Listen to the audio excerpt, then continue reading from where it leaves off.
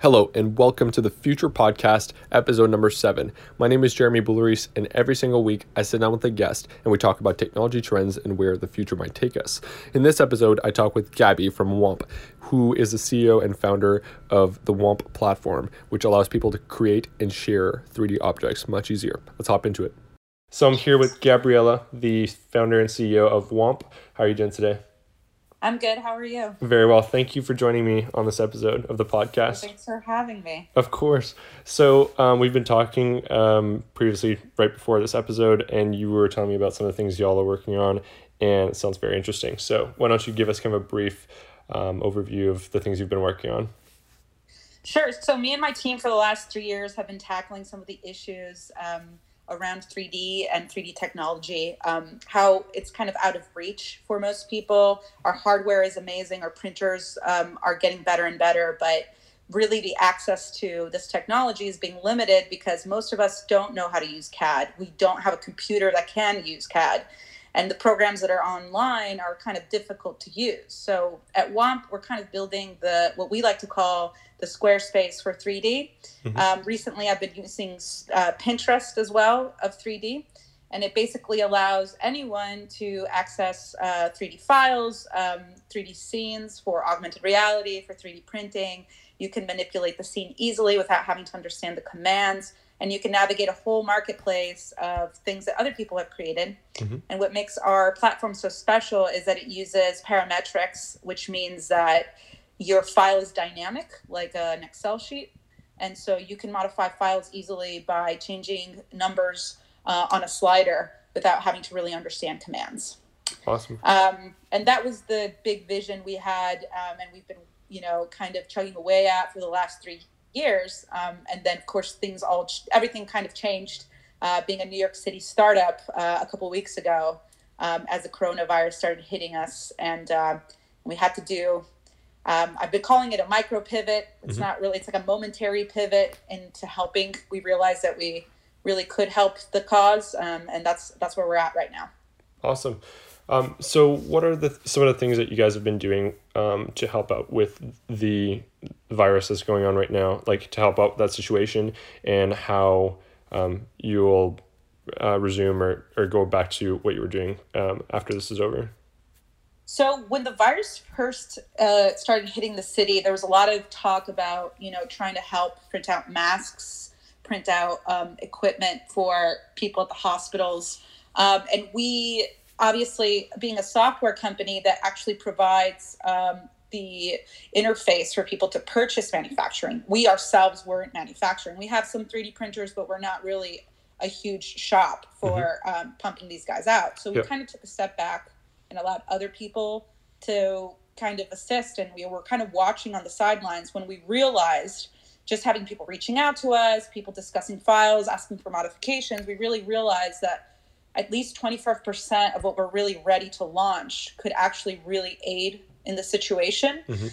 We realized that by using a platform that allows people to look at and examine 3D files globally, so not needing to even open up a computer, just looking on your phone, on our browser, being able to see 3D files and annotate them was going to be tremendously helpful. So we've been beta testing that with a couple of engineers and people in the cause, and it's been very interesting to see how it helps unify what files are out there, and what the commentary from professionals are on those files.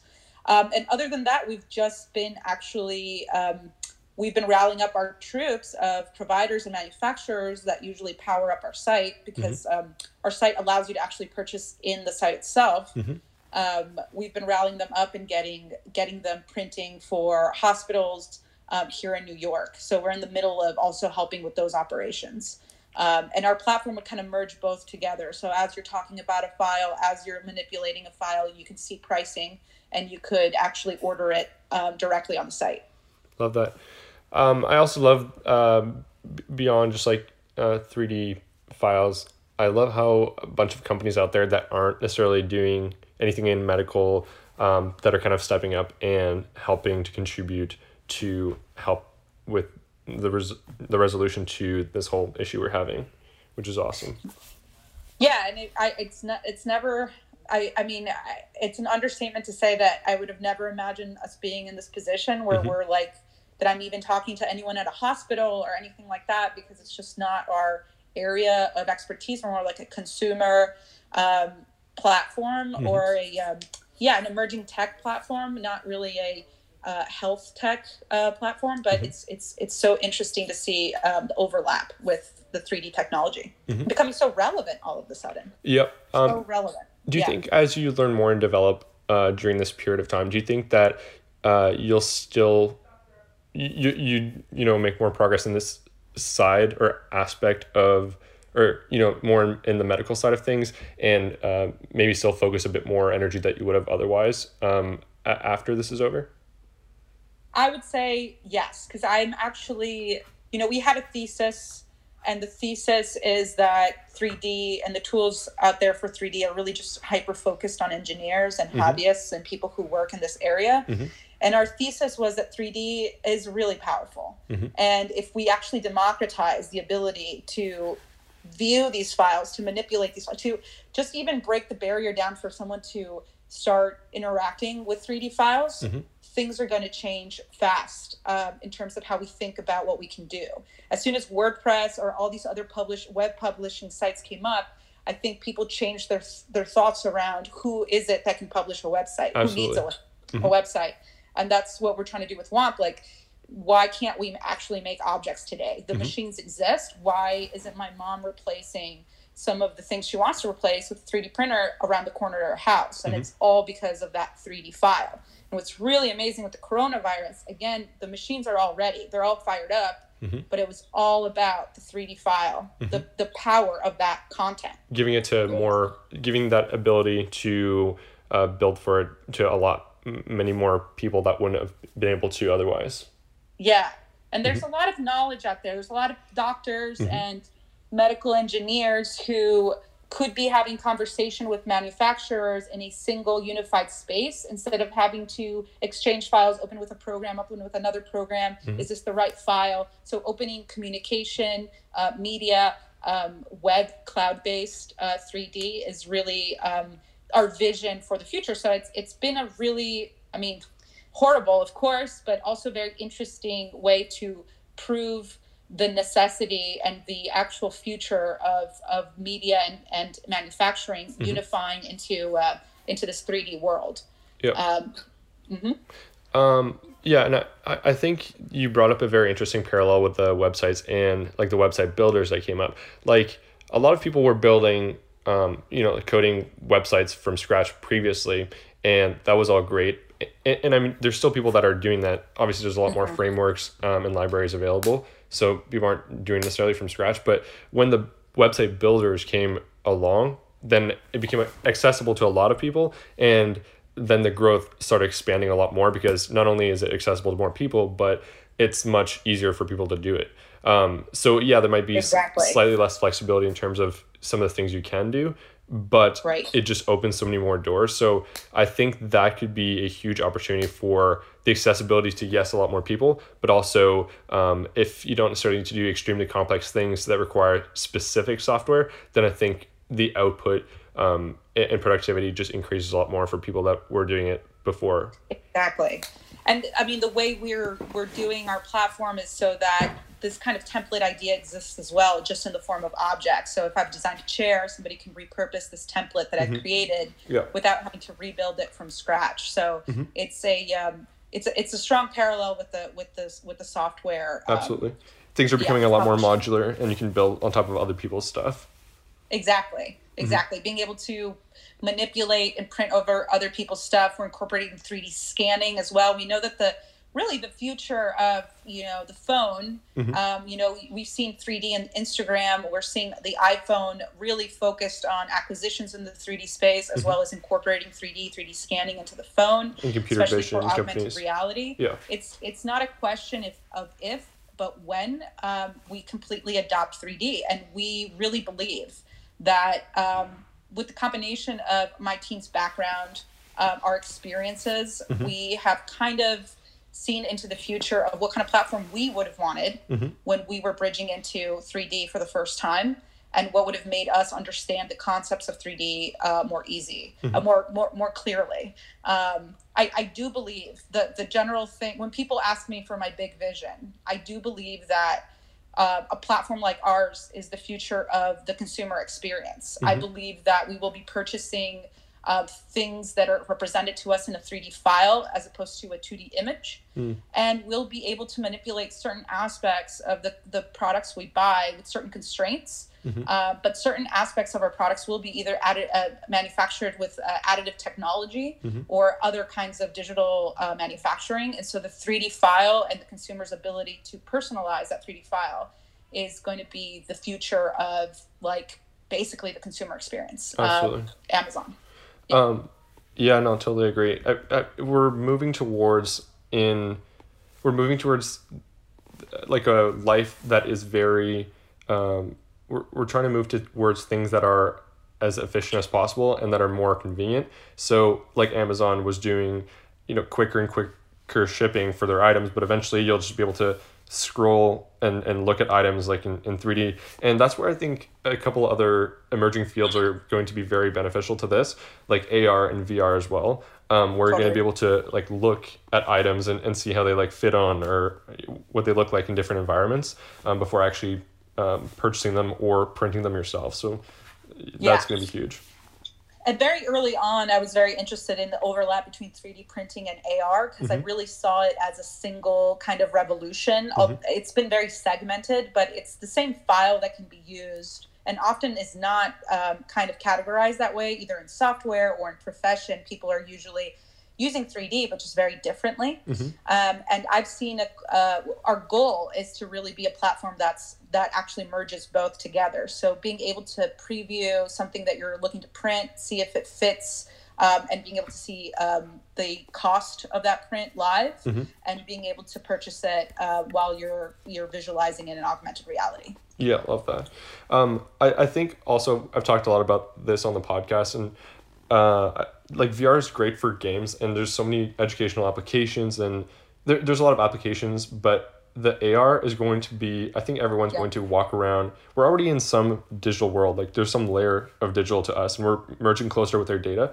But AR, I think, is going to be, the devices are going to get smaller and smaller, and who knows, maybe one day we'll have like contact lenses or some chip in our eye that'll have the digital assets overlaid. But I think that almost everyone is going to have some sort of headset, and that'll be a normal thing. They'll be like wearing a hat, and it'll just create this whole new experience tailored to them. So that's super powerful. And I think beyond just purchasing of items, just the everyday experiences that people are going through, there's going to be, since we're living in 3D worlds, there's going to be the need for 3D items, and the ease of creating those for developers or I guess almost anyone at that point will be huge. Exactly.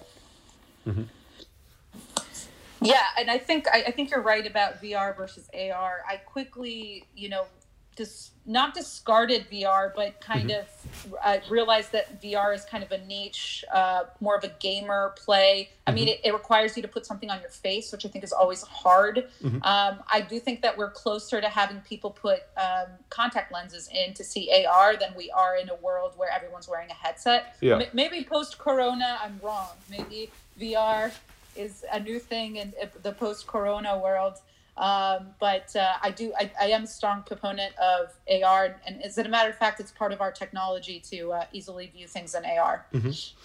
Yeah, I mean, there's been a couple companies out there that have been building, it's technically an AR headset, but what it does is, well, it's completely closed off like a VR headset, but it has the cameras on the outside that reconstructs your space, but you see it on a screen, and then it adds assets on top of that, which I think is interesting. But I think people won't want to be completely closed off into a digital world, like especially if they're walking around in real life, they're going to not want to feel like they're stuck in this little box. So I don't know. Some people theorize that they're going to be always spending time in some sort of VR world, but I don't think we're going to anytime soon. I think the emergence of AR and just maximizing the emergence of digital in real life is going to be much more prevalent in the near term than VR will. I totally agree. Yeah, I completely agree. I think AR is really, and we see it already. I mean, it's already happened organically through Instagram. We forget how much of AR is already in our language. Right now. It's just not the AR that we kind of associate with that term. But I think my team and I were really surprised when Instagram made that 3D turn, which was quite recently. It was very exciting for us because it was we had years ago mocked up an app that did exactly that. And so we realized we really are not only on the right track, but the right timing to release this product. Super critical. I mean, you can be super ahead of the curve, but so timing is super important. And especially if you're developing a product and it takes a few years you never know what the landscape is going to look like or what's going to develop in that period of time. So yeah, I mean, if that timing lines up, that's huge. For example, I think it was 2007 when Google Glass came out, nobody was even exposed to any kind of AR. So I think that AR apps, some of the things that Instagram's working on and a bunch of other developers, they have exposed people to putting digital assets into the real world, whether it's just a face filter or your rear camera's pointing at something, or IKEA, they have their app where you can place furniture in your house and see what it looks like before buying it. So I think that exposure got people a lot more ready. And exactly, yeah, I mean, the original Google Glass, people just didn't they didn't understand it, and it wasn't ready. Plus now we're going to have 5G, so we're going to have way more we're going to be able to compute way quicker, so getting things onto our devices, for example, like getting real-time data into our devices is going to make a lot more sense. But back then we had like 3G network speeds, and getting whatever services you're running on there couldn't be a really great experience without much better network speeds. So the 5G timing is lining up a lot better with the new headsets that are coming out. So that's going to play a huge role, in my opinion, to getting a much better user experience. Yeah, and I think the Google Glass in an odd way was too ahead of its time in every way. It's almost like and it's a little scary for people in emerging tech because when society isn't ready, even if Google Glass was fantastic and actually was a great user experience with whatever internet speed, I think people would be, when things are too futuristic and don't fit in with like what we're ready to accept as the future, it somehow consumers just are not willing to adopt. It's actually a very interesting phenomena psychologically that we kind of reject something that's too in the future. It's almost like we don't want to believe it, or it seems somewhat ridiculous, or it just doesn't blend into our ecosystem. Yeah. Also, yeah, that too. But I think also the way we package the products and the way we build a narrative around the product ecosystem that we're building, I think is a huge key, because if people don't see the story around it, don't see how it can blend into their lives, then people will have a hard time seeing how they could even have it themselves or how that would work for them. And that's been a concern for us while building our product, because we found had found a lot of skepticism, obviously, in the VC world around the need for a platform like this for people to make objects. We had a lot of questions from people being like, well, do people want to make objects? And I was like, I think yes. I think people want to be able to make very specific objects for very specific needs or very specific wants. That was kind of, we came around just as the 3D printing industry was hitting that kind of hype cycle. And so we're kind of we're kind of seeing the growth again of 3D, especially with this. I mean, I can't emphasize how relevant this crazy crisis has been to show the importance of digital manufacturing, even if it's not necessarily scalable any other time of the year, or is it something that we think about deploying massive 3D printers to manufacture something? It has really proven how special 3D technology and how far we've come with 3D technology. And we're hoping that this kind of also resonates with people who are at home, who aren't doing anything, and that have a couple of ideas of objects that they would need now. to combat the crisis, or even to come up with inventions to help with the crisis, like not having to touch a door, special door handles so that people are using their elbows or their arms to open a door, or even, my father's a microbiologist who's working on the front lines to help with this in South America. He's always so interested in seeing the latest file that's come out and how he could tweak it or how he can imagine a change in it to fit his needs. And that's really what we're hoping to launch in a week or so, for medical professionals and people on the front lines of this crisis. Yeah, I love that. And that's a great opportunity for like proof of concept of how the product can really be used. If, for example, I'm going to use this as a parallel, but in the mid 90s, before Netscape went public with the company that came out with the first web browser, a lot of people were trying to raise money for internet ventures, but VCs weren't really interested. But then as soon as Netscape went public in the mid 90s, then VCs started giving it a crap. Like that's when they started taking interest in internet companies, even though they hadn't really made money yet. So I think if this is, even though it might not be a long-term thing, it's a great opportunity for proof of concept of how the technology can be deployed in super meaningful ways. Yeah, and I think another conversation that my team and I have a lot is what is the future? What is our future now post virus, even with vaccines deployed?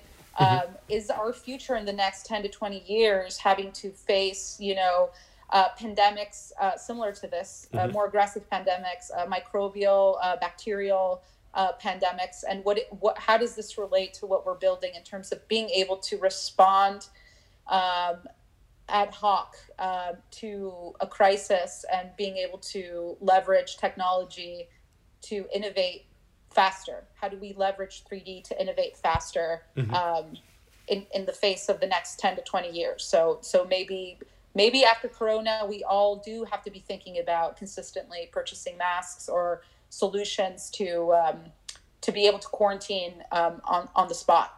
Got you. So usually the second half of the episode or further into the episode, we talk about what the technology will be used for in the future. Like, so in the next few decades, what do you imagine are the top one or two avenues that since this is a consumer product, that consumers would be using the tech for? I think the consumer will be using our tech to at least purchase 10% of the objects that they purchase online. We hope that in the next 10 to 20 years, even less, honestly, in the next 10 years, we become 3D in general, and 3D technology becomes an actual option for a person instead of having to purchase everything ready-made. We do believe that people will be thinking more about looking at templates of things that exist and manipulating them to their liking. My thesis on this is that brands like IKEA or Nike or any consumer brand out there who's looking for engagement and who's looking to be on top of the market is going to be interested in engaging in 3D technology. So I imagine, as I said before, that the way I purchase a Nike sneaker now would be purchasing the sneakers base with everything that's traditionally manufactured and then having the option of manipulating certain parts of it. And I think that that's really the future of our platform. And I think furthermore, actually, the application in the future of our platform will be mixed into media as well. I have this strong thesis of media and manufacturing merging into a single experience. So if I'm watching some kind of post or ad on Instagram for an object, I can then access that file immediately, try it on, manipulate it to my size. We do expect artificial intelligence to be something that is heavily incorporated into our site. We're currently working on some algorithms for reverse engineering, but we do expect artificial intelligence to be able to help us further customize objects to our needs. And that means basically detecting or auto adjusting objects depending on materials or on costs. Interesting. So for the last at least 5 years, we've had like 3D printers for consumers to be able to purchase online. What do you think have been some of the barriers beyond not having a platform to be able to access and develop files very easily? Do you think it's been that they just don't have a platform like that, or is there other barriers that are preventing people from hopping in on this? So I think the quality of the 3D print that most of us are familiar with is pretty bad. It's a usually, or, it has its place and it has its use. Certainly in this crisis it does. But I think it's the quality is a layered plastic that is somewhat relegated to some kind of tchotchke or toy that you can throw in the back of your closet and say, oh, I have a 3D print of like a Pokemon. And I think that's kept a lot of us of thinking about 3D printing as an option for a lot of, solutions. I also think 3D printing has been, kind of out of reach in terms of pricing points. It's been very expensive and it's lowering in its cost. Now, I do think that it is almost entirely a software problem, just because even the machines that can print kind of this poor quality, like the MakerBot, for those who are familiar with the MakerBot kind of 3D print, we call them FDM prints. Those machines could print amazing things if designed properly for that machine.